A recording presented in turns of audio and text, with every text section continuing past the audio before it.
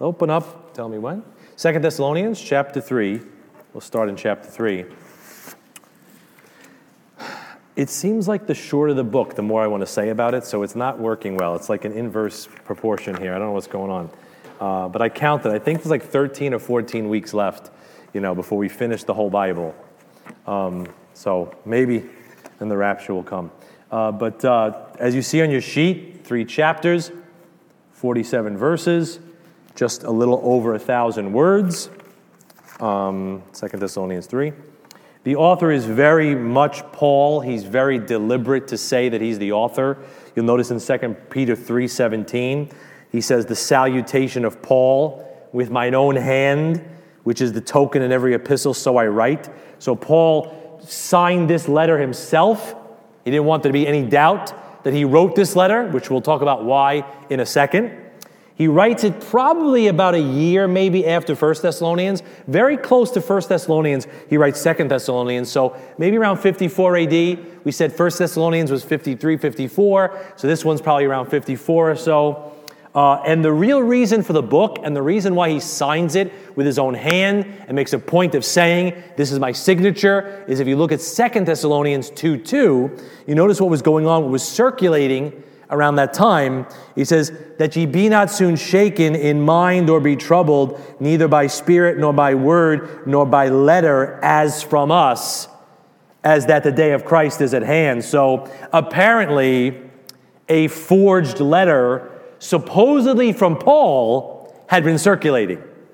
So somebody had faked a letter from the Apostle Paul, and Paul is writing so much on the heels of his first letter to kind of debunk this fraudulent letter that's been going on. There were a couple of things that this fraudulent letter worried the brethren about. Number one, the brethren in Thessalonica had become distressed that they had missed the rapture. They thought they missed the rapture. They thought they missed the Lord's coming for his church. He talked about it in the first letter, and they're going through tribulation, and they're like, did we miss it? Somebody was making them feel like they missed it. And they were afraid now that they were passing through the great tribulation.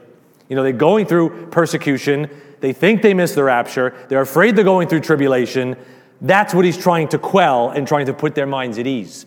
Now, I'm just going to go off on a hobby horse, but we still have in the body of Christ and among so-called professing Christians many people that want to scare the church into thinking they're going into the great tribulation. All right? Steven Anderson is one of them. All right? So you might like that guy on YouTube. He's a nut job, but he knows a lot of Bible verses. But he put out this whole documentary many years ago called After the Tribulation, which has made his great case, he thought, that the church goes through the tribulation, and all you pansies that think there's a rapture, you just created this fake doctrine because you're not tough like him to go through the tribulation. You want to go through the tribulation, bro? Have at it. I'm out of here. That's what the Bible says. That's not a matter of being tough or not tough. It's just a matter of reading the Bible. It's not a 19th century doctrine. It's a Bible doctrine because I read 1 Thessalonians. All right, that's how I know we're not appointed unto wrath. So I'm not trying to call the brother out, but the Bible says mark those people that cause divisions contrary to the doctrine which you have learned and avoid them. So he's a big YouTube sensation, or at least he used to be. And some of the bots on YouTube right now might be blowing a gasket. But anyway, there's 2 real reasons why he puts their mind at ease by pointing to 2 precursors for the rapture that I just want to touch on as introduction. Look at verse 3 of 2 Thessalonians. He says, let no man deceive you by any means, for that day shall not come, the day of Christ, except there come a falling away first, and that man of sin be revealed, the son of perdition. So there's 2 things there that he talks about would have to happen before the rapture. Number 1, a great falling away, a profound apostasy in the church and for the church. Unfortunately, the church age doesn't end strong. We end making Jesus sick.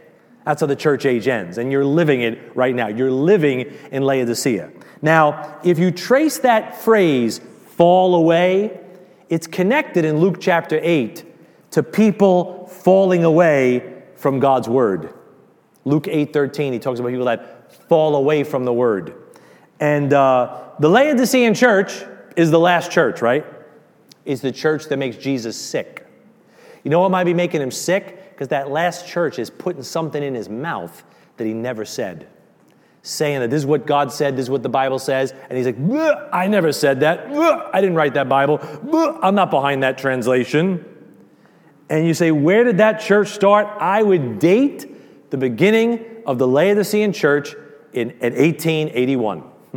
1881 is the publication of the Revised Version in England, which was the first version in the litany of versions we've had since then that undermine and try to take away the majesty and the authority of the King James Bible. So 1881 is the beginning of Laodicea, and I would say that is where the church really starts falling away, because the last 100 or so years, 140-something years since that's happened, has been just a rapid slide. From 1600 to 1800, it was the church of the open door. The gospel went around the world several times. We read about the heroes, men like Hudson Taylor and John Patton, and all these people that we read about, Jonathan Goforth, and all these people that we kind of write books about are all from that time. 1881 happens, and the church just starts just falling apart since then. And it's really because we're drinking bad water. And there's just bad water feeding the church, and that's a big part. So there'd be a falling away first. Second, he says, and that man of sin be revealed. Now, this is a slightly controversial topic. A lot of these are going to be controversial tonight, so I'm not going to die on any of these hills, but I'll give you my 2 cents because I have the microphone. Somehow it seems that before the day of Christ comes, there's some revelation about who the man of sin is, who might end up becoming the son of perdition, i.e. the Antichrist. So let's go to John chapter 6. You say, that sounds radical. You mean God's going to point out who the Antichrist might be before the rapture, before we leave? Huh? I didn't see that in my Christian movie, and I read the whole series of Left Behind. Well, let's just look at the Bible, because Jesus Christ has a precedent. At his first coming, he pointed out who the betrayer was more than once. John chapter 6, verse 70. Now, in John chapter 6, verse 66, a lot of the disciples have gone away from Jesus. That's interesting. The disciples have fallen away from Jesus in John 6:66, and then in John 6:70, to a close, faithful minority of disciples that stuck with Jesus, he says, have not I chosen you 12, and one of you is a devil? This spake he spake of Judas Iscariot. For he it was that should betray him, being one of the 12. So he tells his closest disciples, one of them is a devil beforehand. He revealed it to them. They didn't all get it. They didn't figure it out, but there was some revelation. How about John chapter 13? Look at verse 26. John 13:26. This is the Last Supper. Jesus answered, because John has asked him, who's the one that's going to betray you? Jesus answered, he it is to whom I shall give a sop, a little piece of bread. And when I had dipped it, and when he had dipped the sop, he gave it to Judas Iscariot, the son of Simon. So in John 13:26, Jesus Christ reveals to John the identity of the Antichrist, the identity of the betrayer, the identity of that son of perdition, because Judas is called the son of perdition. So it's interesting, he does it in John 13:26, which is all a multiple of 13. 13:26 is 2 13s. So you got 3 13s right there. I'm sure that's an accident. And John is a type of the church. He's the disciple whom Jesus loved, like Christ loved the church. We've talked about that. And John was lying on Jesus' breast, verse 25. John was close. Maybe not everybody's going to realize, but maybe the ones that are close will realize, hey, that's the guy. That might be the guy. And notice verse 28. Now no man at the table knew for what intent he spake this unto them, for some of them thought because Judas had the bag, that Jesus had said unto him, buy those things that we have need of against the feast, or that he should give something to the poor. Nobody suspected Judas because he had the bag, because he had the money. Just going to throw this out. Do you know anyone who looks like he follows Jesus and has all the money? Do you know that someone who likes to dip a piece of bread in wine and eat it maybe every week? Just think about it, would you? might hurt you. But just think about it. Let's keep on here. Just some thoughts on there. So 1 Thessalonians is the book of the rapture. Your sheet says that. 2 Thessalonians is the book of the revelation. 1 Thessalonians is the book of the appearing. 2 Thessalonians is the book of the advent. 1 Thessalonians is to the saints who fell asleep in Christ, to tell them the saints who fall asleep in Christ, who die before the rapture, will still share in Christ's coming. 2 Thessalonians is the saints who are alive and remain will not be overtaken by the great tribulation. Like that's what they're both saying.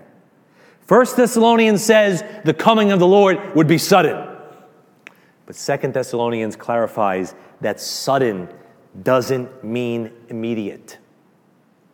So we have to wait patiently for him. Key verse, let's go back to 2 Thessalonians. I'm just getting warmed up. 2 Thessalonians 1.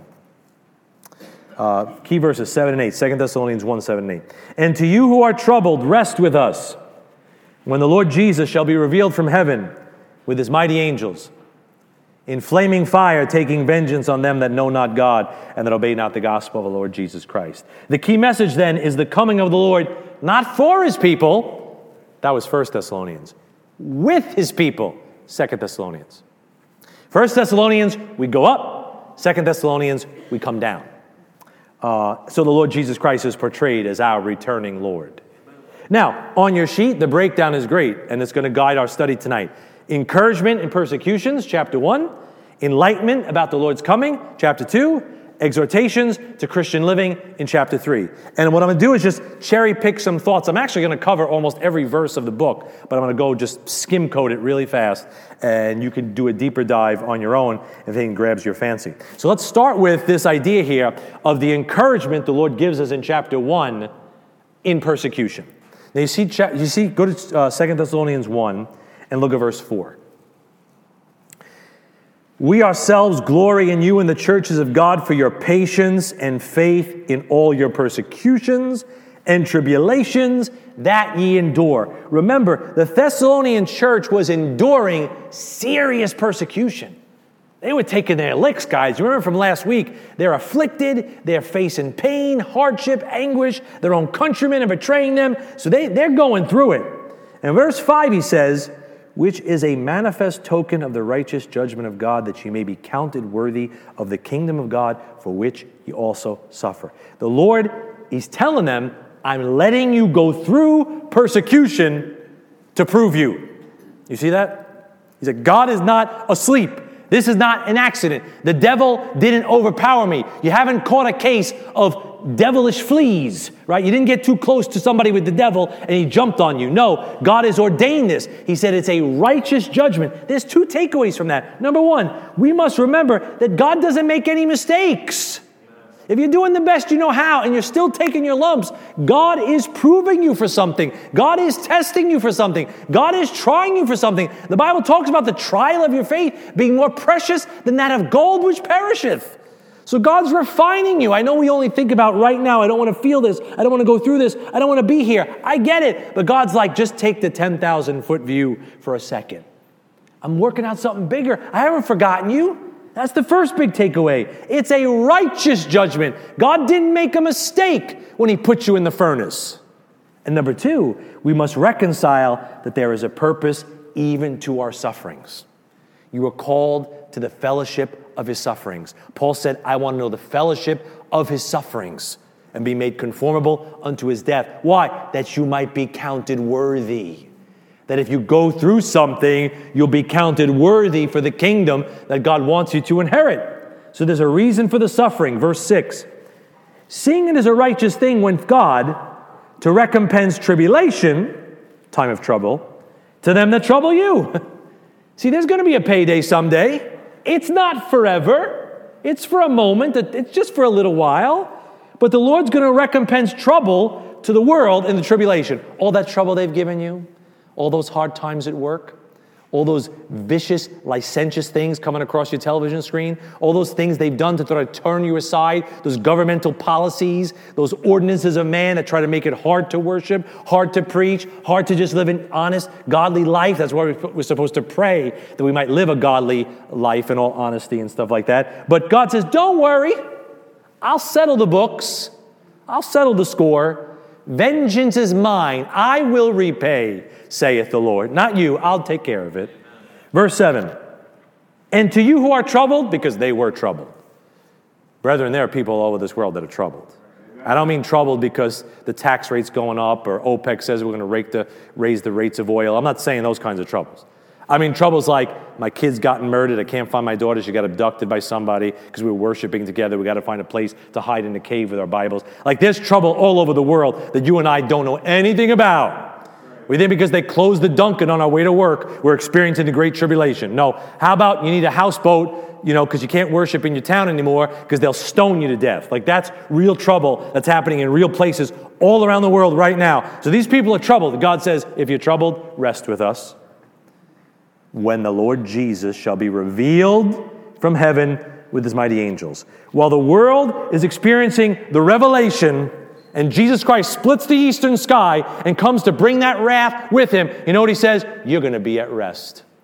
You can just rest because the trouble for you will be all over and the trouble for them will have just begun. And look what he says in verse 8. Here's how he comes. This is how you know this isn't the rapture. It's the revelation.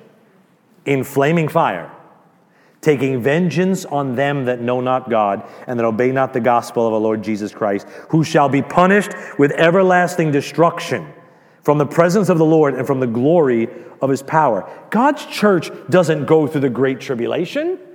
That's not appointed to you. We're not appointed unto wrath. You see that? We don't experience that. Are you going to experience that? Verse 8. You're going to experience fire? Jesus Christ experienced the fire for you. Hallelujah. Vengeance? He's not coming to take vengeance on you. Who is he doing that to? It's right there in the verse. I don't know why the guys on YouTube can't read it themselves. I guess because they're trying to make money off you and sell a video. I don't know, but it says right there, on them that know not God. I know God. Do you know God? And that obey not the gospel. Hey, have you obeyed the gospel? I've obeyed the gospel. He said, no, I believed. That's the gospel. Amen. Romans 16 talks about the obedience of faith. God said, believe on the Lord Jesus Christ. I obeyed that command. I'm saved. Are you saved? You obeyed the gospel. It was the obedience of faith. It wasn't, that's what it is. And that's who's taking their lumps there. People that were not saved and people that don't know God. That's not you if you're a believer in Jesus Christ. Verse 9. Who shall be punished with everlasting destruction? Is that you? You're going to face punishment and everlasting destruction? I'm not. I'm supposed to inherit everlasting life, everlasting bliss, joy, peace, fellowship, union with my bridegroom. I'm not facing that. John 3:16 says, I'll never perish if I believed on the Son of God. Who's getting that? He says, from the presence of the Lord? They're going to be driven from his presence? You look across the page at 1 Thessalonians 4:17. It says when he comes back at the end of the verse, we shall ever be with the Lord. I'm going to be with him forever when he comes back for me. I'm not getting driven from his presence ever again. I'm going to be one with him. So it's just ridiculous. Verse 10. When he comes down, right? He comes down and we come down with him. It says, when he shall come to be glorified in his saints and to be admired in all them that believe, because our testimony among you was believed in that day. The church is returning with Jesus Christ in glory and to bring glory to Jesus Christ. We're going to come back and it says, his saints are going to be glorified like Jesus is glorified. We'll have gone through the judgment seat of Christ. We'll have gotten our reward. We're coming back with him. We've got his glory. We're coming back to reign with him. We're coming back. And guess what? It says, and to be admired in all them that believe. So somebody's going to look at you and say, wow, that's quite a Savior you got. They're going to see you reflecting the light that Jesus Christ gave you as your reward. And they're going to be blown away looking at you and admiring your Savior. You say, why? Because our testimony among you is believed. How do I get that reward? Believe what this book tells you. Especially what Paul told you. He says, what I'm telling you, church, believe it. It'll keep you straight. It'll keep you going in the right direction. And you notice that little phrase at the end of verse 10? In that day. Always refers to the second coming of Jesus Christ. In that day. How could you possibly, unless you're either an idiot or you have an agenda, how could you possibly make the day of Christ and the day of the Lord the same? They're not the same. Not just because they're spelled different, because the Bible always treats them differently. Look at Philippians chapter 2. Like I said, I'm doing some low-level flying here, so just hold on. Philippians 2 says, where am I? Philippians 2, verse 15. That you may be blameless and harmless, the sons of God, without rebuke, in the midst of a crooked and perverse nation, among whom you shine as lights in the world, holding forth the word of life, that I may rejoice in the day of Christ, that I have not run in vain, neither labored in vain. The day of Christ is always applying to the church. The day of Christ is happening to the church in heaven. It's a time when we might be able to rejoice, right? He wants to rejoice. There will be some regret, but it's a time when we're supposed to rejoice. His intention is to make us rejoice. When he gives out those rewards, he wants us to rejoice with him. So the day of Christ is involving the rapture of the church, the judgment seat of Christ, events that are primarily happening in heaven to the church that result in, hopefully, a reward that causes us to rejoice. Go to Isaiah chapter 2. The day of the Lord is never that. Ever that. The day of the Lord is never a time of rejoicing. It's never a time in heaven. The day of the Lord is always, without exception, I'm turning you now to Isaiah 2, verse 12, which is the first mention of the day of the Lord. The day of the Lord is always a revelation of the Lord to the world, to Israel, on earth, and it's not a time of rejoicing, it's a time of revenge. So you got me now? Day of Christ, church in heaven rejoicing. Day of the Lord, Israel and the world on earth, God getting his revenge. Totally different. Isaiah 2:12. For the day of the Lord of hosts shall be upon every one that is proud and lofty, and upon every one that is lifted up, and he shall be brought low. That's the day of the Lord. Totally different than we just read about, hoping that we'd have some rejoicing at the day of Christ. They're different events, right? So, go back to 2 Thessalonians 2. If you make them the same, you make your Bible turn into a bowl of oatmeal. And you can't rightly divide oatmeal. So you got to recognize some divisions. That's one of them. That's a big one. Let's go to 2 Thessalonians 2. So the Lord first, he gives them some encouragement in their persecutions. You haven't missed the rapture. Here's the things to look for. You're coming back with me. It's going to be great. Right? Second thing is the enlightenment. Then he says, you want to know what the Lord's coming is really going to be like? He sheds a little bit of light on that. 2 Thessalonians 2. Look at verse 1. Now we beseech you, brethren, by the coming of our Lord Jesus Christ, and by our gathering together unto him. Now, for all the legalists in the room, especially our friends on YouTube, well, rapture is not in the Bible. Yeah, either is the word Bible, okay? So, keep your Pharisaical spirit in your back pocket, okay, buddy? All right? Chorus book isn't in the Bible. Microphone's not in the Bible. There's all kind of stuff you use and believe are not in the Bible, just because the word's not in the Bible. But the event is in the Bible. So if you don't want to call it the rapture, you know what you can call it? Our gathering together unto him. Because that's in the Bible. So we might have attributed the word rapture because it means to be consumed with something, to be enwrapped or taken away with something or caught up with something. So if you want to get real specific and say, well, the word rapture is not in the Bible, okay, but the event's in the Bible. It's called our gathering together unto him. That event is in the Bible. It happens when he comes. It's right there in verse 1. Verse 2. So in verse 1, we're gone. So a lot of chapter 2, is about the Great Tribulation. He says, don't be soon shaken in mind or be troubled, neither by spirit, nor by word, nor by letter, as from us, as that the day of Christ is at hand. The spirit of deception in the world has always wanted to steal our hope about this day. There's a spirit in the world that wants to steal the hope of the church, that we're getting out of here, we're getting delivered, that blessed hope. It's always trying to steal it. It's being stolen today by YouTube bots, the guys that make videos that just want to twist the Bible around and try to make Matthew apply to you when it never really does. And it was happening 2,000 years ago in the church. That tells me that nothing's changed. That people are trying to put the church through the Great Tribulation to scare us, to make us become preppers, to get us to man up and buy our powdered food and hunker down. The Bible says, don't hunker down, get out there and be a light to the world. But they want you to hunker down and watch my YouTube video about how to turn your flashlight into a machine gun and all this stuff, and that's not given you in the Bible. I think it's wise maybe to have some food and stuff. I'm not saying there's not wisdom in that, but this whole idea, I just can't find it in the Bible.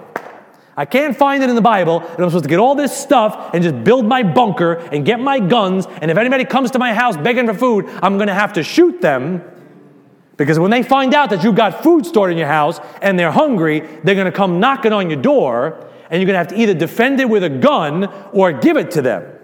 So put your brain on before you just get caught up in all this prepping stuff.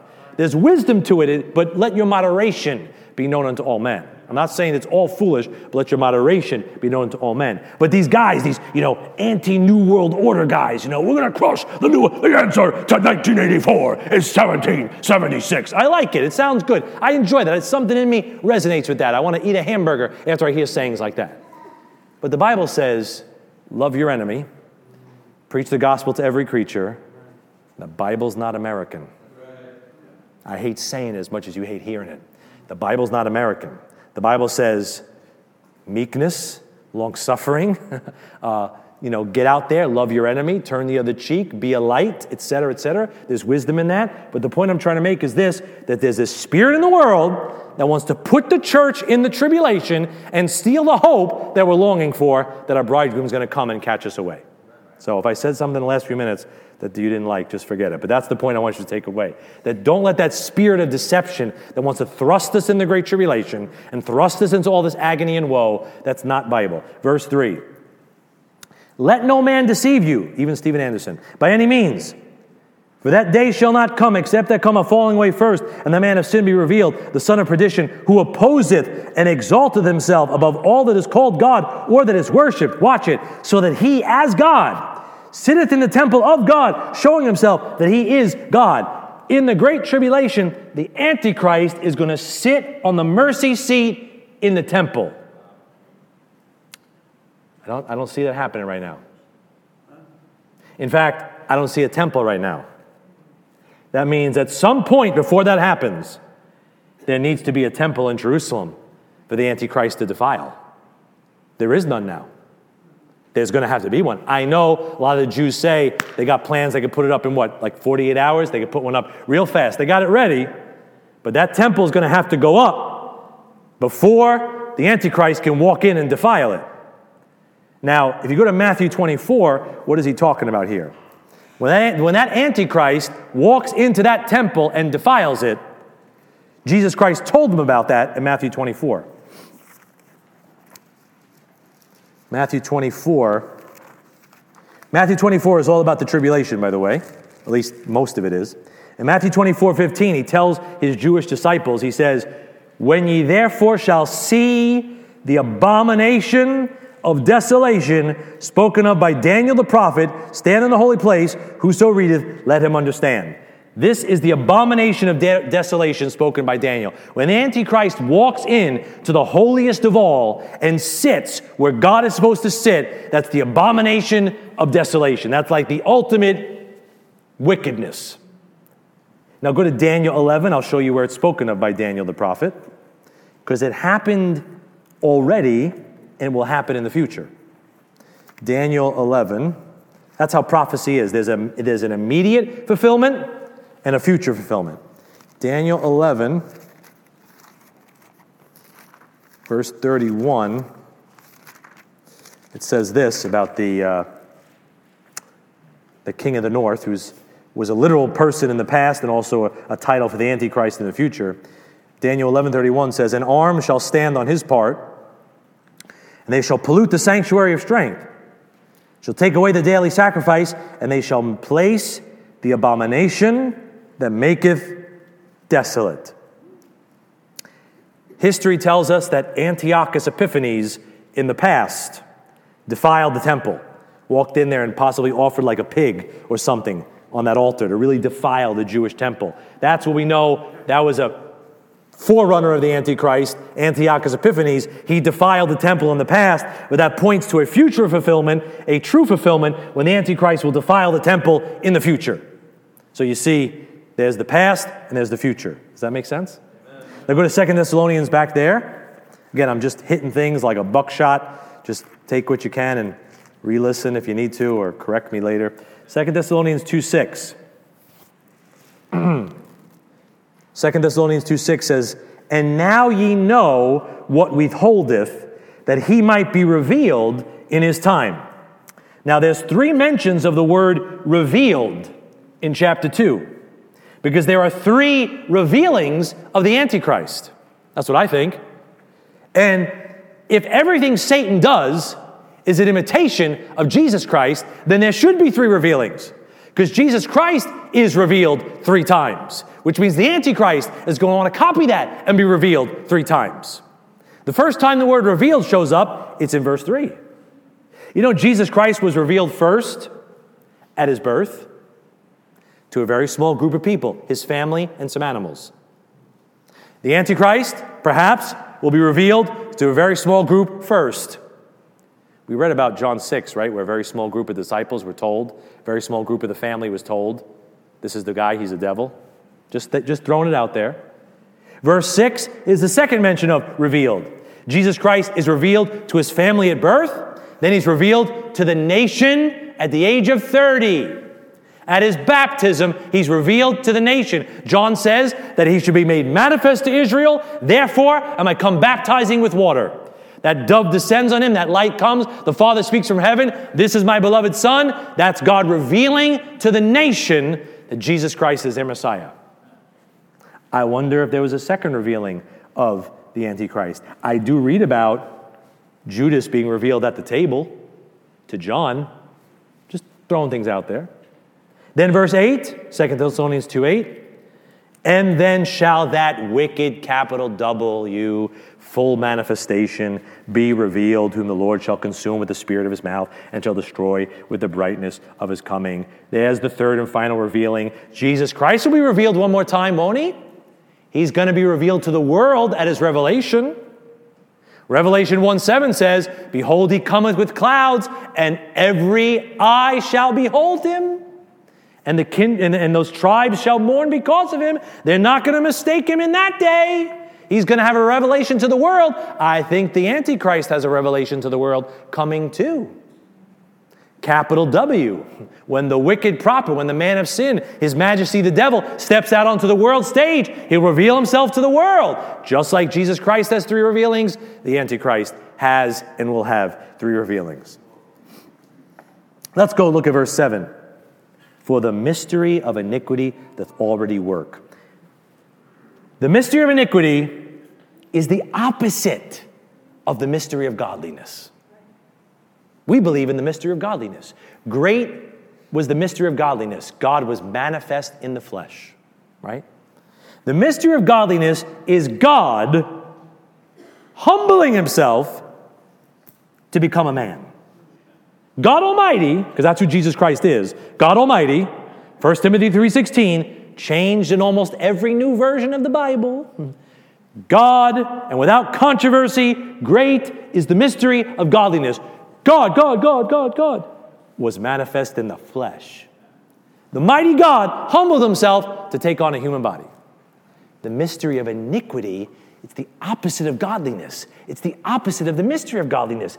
It's Satan exalting himself in a human body. It's the opposite. God humbles himself in a human body. He comes down. Satan lifts himself up in a human body. The Antichrist. Now, I'm going to get myself in trouble. Verse 7. Only he who now letteth, or prevents, or restrains, will let until he be taken out of the way. Who is the he that is taken out of the way? Now, there's two schools of thought on it. One is, he could be the Holy Spirit. Makes a lot of sense. And he could be that restraining power that restrains evil through the church. And the Antichrist hasn't fully revealed himself because the Holy Spirit, through the church, through the body of Christ, is holding that back. That's a very valid interpretation. The other interpretation is that he could be the man of sin that restrains or goes before the full manifestation of the Antichrist. That he's here now, but when he's taken out of the way, the son of perdition will be manifest to the world. So it's a great study. I don't think any of us will really solve it. I will give you my 2 cents. And friends watching on YouTube, I'm not picking a fight. I could be wrong, but I'll give you my 2 cents very briefly. I don't think it's the Holy Spirit. And I know my pastor teaches it's the Holy Spirit. I don't see it. I don't. It's okay. We could disagree on some things. It's okay and still be charitable to each other. I don't think it's that for a couple of quick reasons. 2 Thessalonians 2 is not about the Holy Spirit or the church. If context is king, the context of the chapter is about the Great Tribulation. We're gone in verse 1. Look at 6 and 7. I'm a bit of a grammar nut, so I look at the words and I follow the pronouns and I get into pronouns and antecedents. You could think I'm a nerd, but that's just how I'm wired. In verse 6 he says, and ye know what withholdeth, that he might be revealed in his time. There's a what that is holding back the he. The what is the he is the man is the wicked, is the son of perdition. What's the what?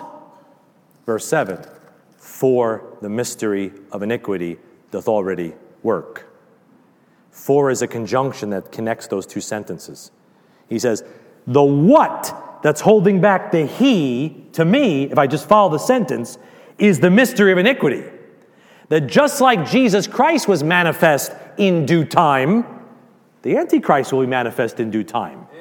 Nobody's getting ahead of God's schedule on this thing. The what that's restraining and holding him back is just God's timetable. I mean, he tried to manifest himself in Genesis 6, and God said, not so fast, buddy. Let's flood this earth out.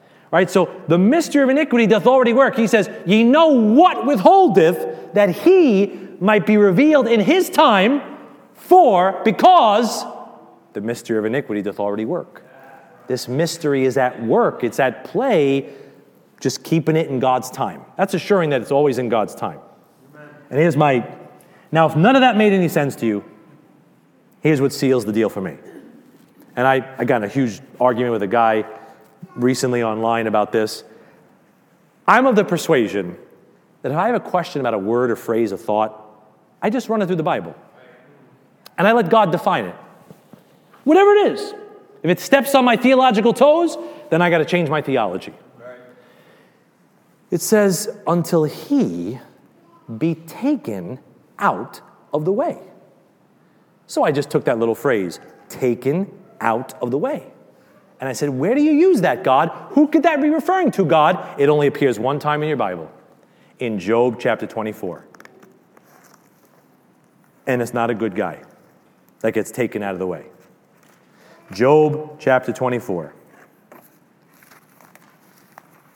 And look, if I'm wrong on this, hey, nothing's changed. I'll be the first one to say I was wrong. I'll correct myself from here. I might be wrong. It's like talking about the rapture. We were talking about the rapture before the service started. Who says it's the fall? Some say it's the spring. If it happens on December 12th, I don't care. As long as it happens soon.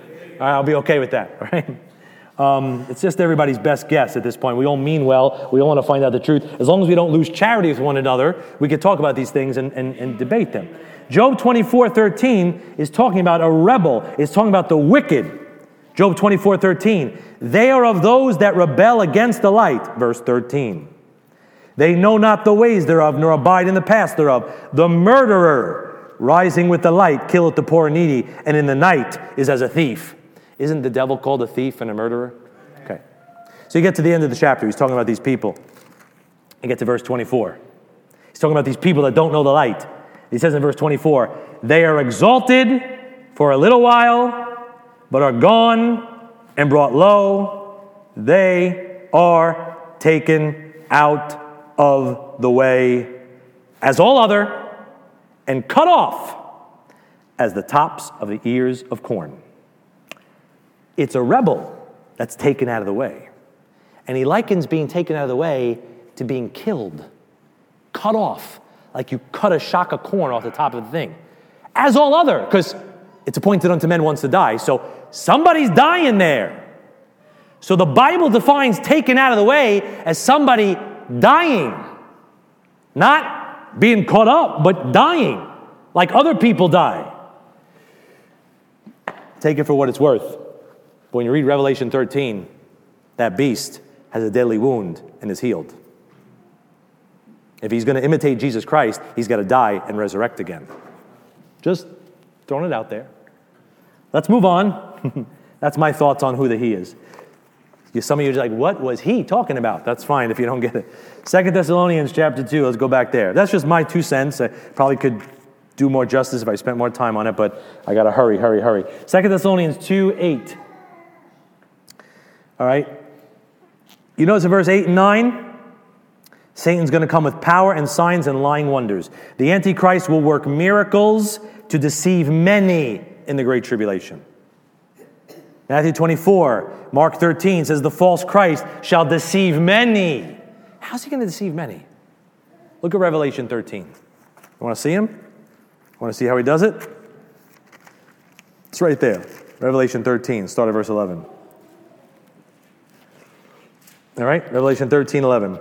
And I beheld another beast coming up out of the earth. Interesting. And he had 2 horns like a lamb, and he spake as a dragon. And he exercised all the power of the first beast before him, and causeth the earth and them that which dwell therein to worship the first beast, whose deadly wound was healed. See that? A deadly wound was healed. You take a stalk of corn, you know how they cut it down. They take a scythe or a sickle and they cut it down, right? Talks about the man of sin, that idle shepherd, getting wounded by a sword and being healed, perhaps. Just something to think about. And he doeth, 13:13, oh boy, buckle up. And he doeth great wonders, so that he maketh fire come down from heaven on the earth in the sight of men. And verse 14, they see those miracles, and they're like, wow. The Antichrist will call down fire from heaven. Why? Because the rebel's going to imitate God. You know what God did in the Old Testament? He called down fire from heaven. Remember the prophets of Baal? Remember Elijah's contest on the Mount Carmel? He said, we're going to prove who the real God is. The one who answers by fire, that's the guy. So what's the Antichrist do? Calls down fire from heaven. And the whole world goes, oh! And in Luke chapter 9, the disciples come back and say, hey, these people in this town, they didn't want to receive us. Should we call down fire from heaven? And Jesus says, whoa, whoa, whoa, whoa, whoa. Ye know not what spirit ye are of. Because it's the spirit of Antichrist that wants to call down that fire when it's not time to do that. So that tells me this. Not every miracle you see is of God. We're to walk by faith, not by sight. Go back to 2 Thessalonians 2. Finish it up here. That making any sense? Hope it's some food for consumption. 2 Thessalonians 2, verse 10. And with all deceivableness of unrighteousness in them that perish, because they receive not the love of the truth that they might be saved. And for this cause God shall send them strong delusion that they should believe a lie, that they all might be damned who believe not the truth but had pleasure in unrighteousness. God himself will send the world strong delusion in the Great Tribulation. That's scary. That is scary. Now, in the church age that we're living in, The Lord blinds Israel in part. There are some Jewish friends we've got that are saved and sitting in this room, in part. But in the tribulation, the Lord blinds the world with strong delusion. I mean, they're blinded by the hardness of their heart, Israel. These people are blinded by God himself. That's some serious delusion. You say, why? Verse 10, verse 12. The why? They love sin more than the Savior. Deceivableness of unrighteousness, because they receive not the love of the truth. Verse 12, they had pleasure in unrighteousness. That's what keeps people from getting saved today. I don't want to give up my bottle. I don't want to give up my dancing. I don't want to give up my sin. I don't want to give up my wickedness. You mean if I get saved, I got to come to church like you, like a holy roller? It's that same spirit. That's why they don't want to receive the truth. What's the what? That's the why of the blinding. The what is in verse 11. They'll believe the devil in the flesh is Jesus Christ. They're going to believe a lie. You say, what's the lie? 1 John 2:22. Who is a liar but he that denieth that Jesus is the Christ? He is Antichrist that denieth the Father and the Son. So what are they going to deny? They're going to deny that this Jesus was the Savior. He's going to claim to be God manifest in the flesh. So you know what that tells me? Real quick. Number one, I'm not wasting my time hiding Bibles in my backyard. I'm not worried about putting the plan of salvation. They're going to be so diluted in the tribulation, you're wasting your time. Don't worry about hiding Bibles. Don't worry about sticking tracts under your bathroom sink. Don't worry about it. Because you know, when they read that in the tribulation, they're going to think you're just a nut job that left garbage behind. They'll be deluded.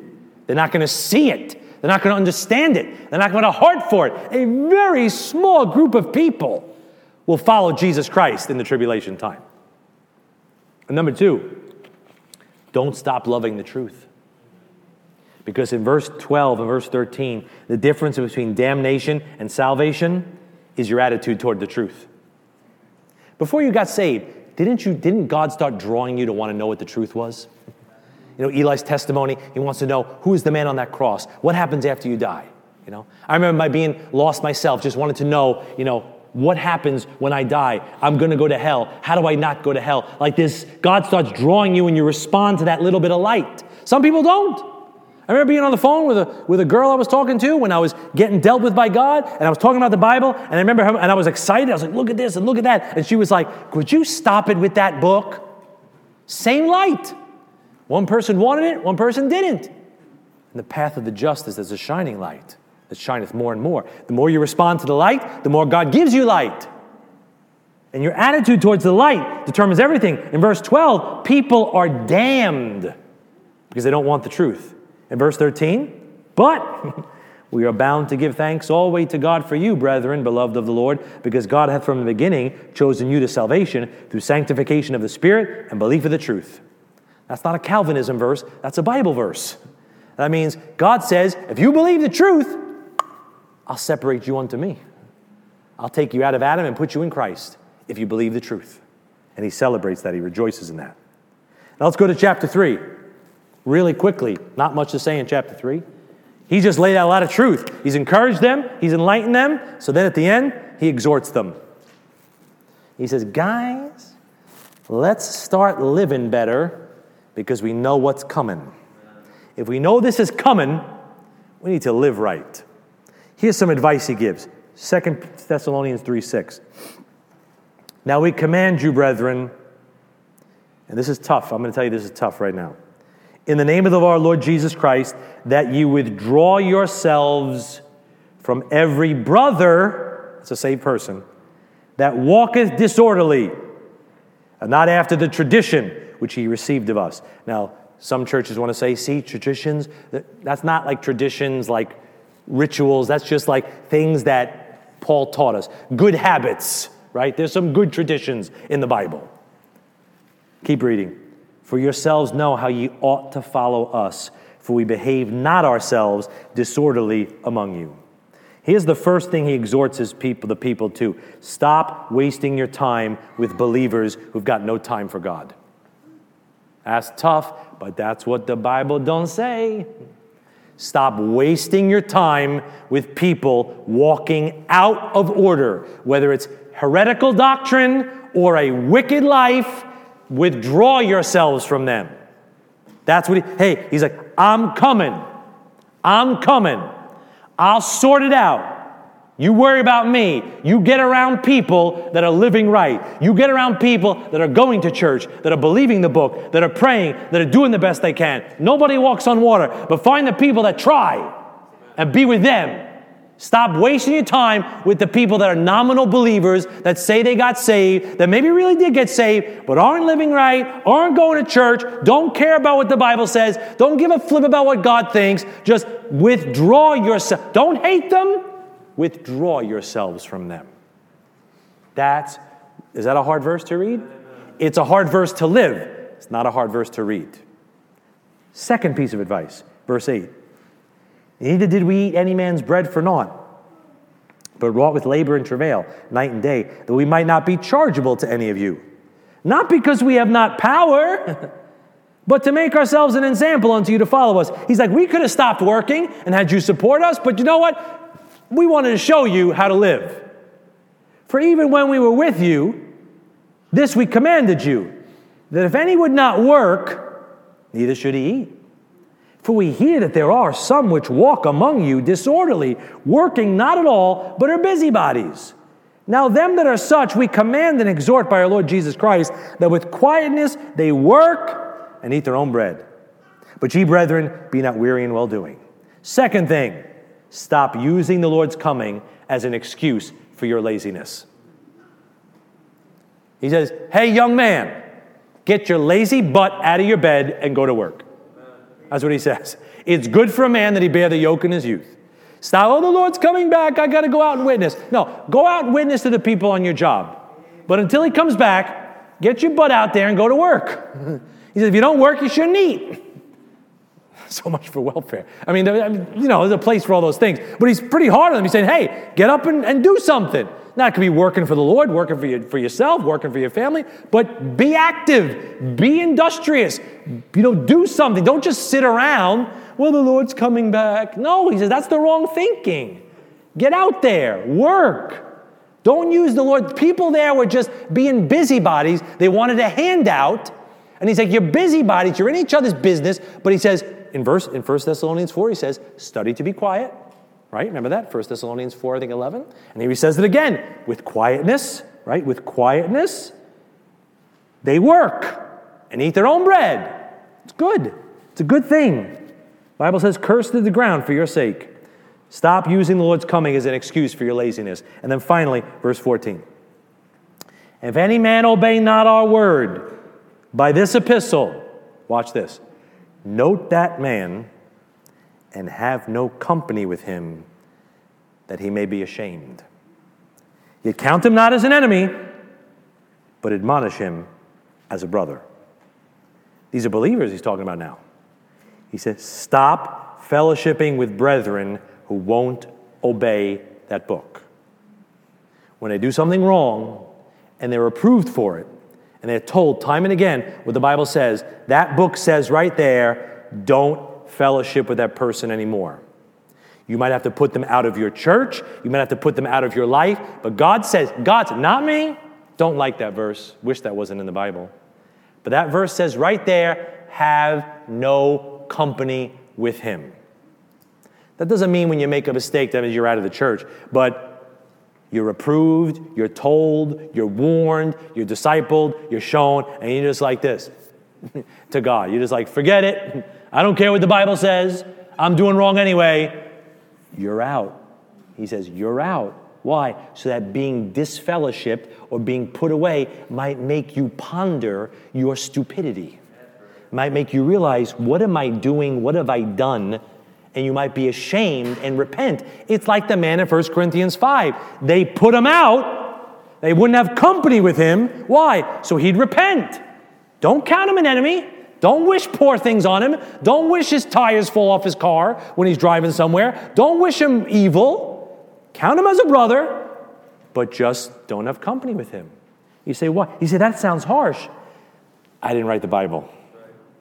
That's Pauline doctrines of the New Testament church under grace. That's practical living. You know why? And look at me. Neither I nor the elders here have like scopes on our Bible that we're looking for the next person to put out. It's like the last thing any real person of God wants to do. It gives you no joy when you have to do it, and you wait till the absolutely last minute to have to do it. I've been on those conversations when I was a deacon in Staten Island. I've had to be on some of them on this side of the bridge in New Jersey. Don't like them. Part of the ministry I wish wasn't in the Bible, but it's there to protect the flock, to keep the body healthy. Because sometimes when an appendage is so sick and infected, you just got to cut it off so the rest of the body can heal and it stops infecting the whole. Because you know why? You take a white glove, and you drop a white glove in the brown mud. I've never seen the mud get white. The glove always gets dirty. And if you're getting ready to take off, and we're getting ready to take off, you might have to lose the dead weight. Have to let go of the dead weight, lay aside the sin and the weight that doth so easily beset us. Sometimes you just drop the weight so that you could reach new heights. So I just got one big idea from this book. If you go to 2 Thessalonians 2, glove always gets dirty. You never, if I, who's back there? Is that Connor back there? Come on down here, Connor. How many chairs you got back there, Josh? One? Is there another one back there? No? I'll just use this then. All right. What do you think is going to be easier? Me pull Connor up here, or Connor to pull me down? What do you think is easier?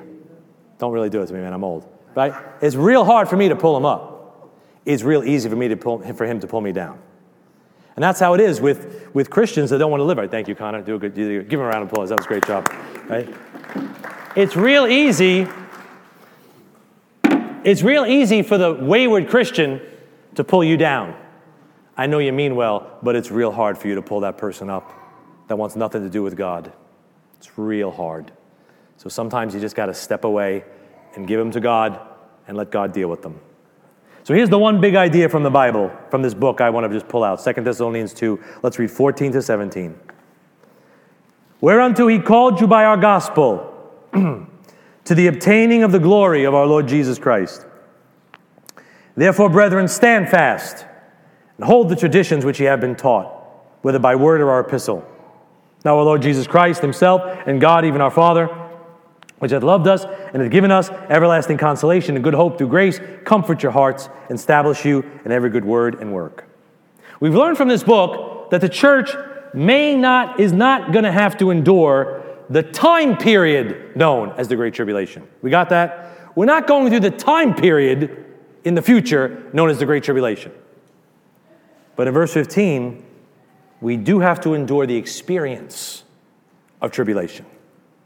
Trial, affliction, heartache, difficulty, opposition. You may not experience the time period of great tribulation, but you will experience some great tribulation down here in experiences, in heartaches, in afflictions, in furnaces, in difficulties. So what do we do? Verse 15, brethren, stand fast and hold the traditions which ye have been taught. You have to hold the fort. You have to, as Pastor Mel said, just keep on keeping on. Just stand. And having done all, to stand. That's what he told you to do. Yeah, you're not going through the Antichrist and all that stuff, but you're going to take your lumps down here. You know what you do? Hold the fort. I'm coming. Hold the line. The battle's almost won. Keep on keeping on. We're almost home. That's the admonition of this book. Your endurance is not for salvation. Your endurance is to obtain the glory that God has reserved for you in his kingdom. So even though you're taking your lumps, even though it's tough out there, you know what he's saying? He's saying, stand fast, because if you're in a marathon, you might be turning the bend and the finish line might be right there. You're going to quit now? You're in the fight, you're dodging, you're bobbing and weaving, you're taking your lumps, you're slipping a few jabs in yourself. Hey, the bell's about to ring. You want to throw in the towel now? Saying, guys, keep on keeping on. We're almost home. Stand fast. Hold fast, because Jesus Christ has got this kingdom waiting for you, and he's just trying to see if you got enough guts to make it. Let's pray. Lord, we love you today. We thank you today.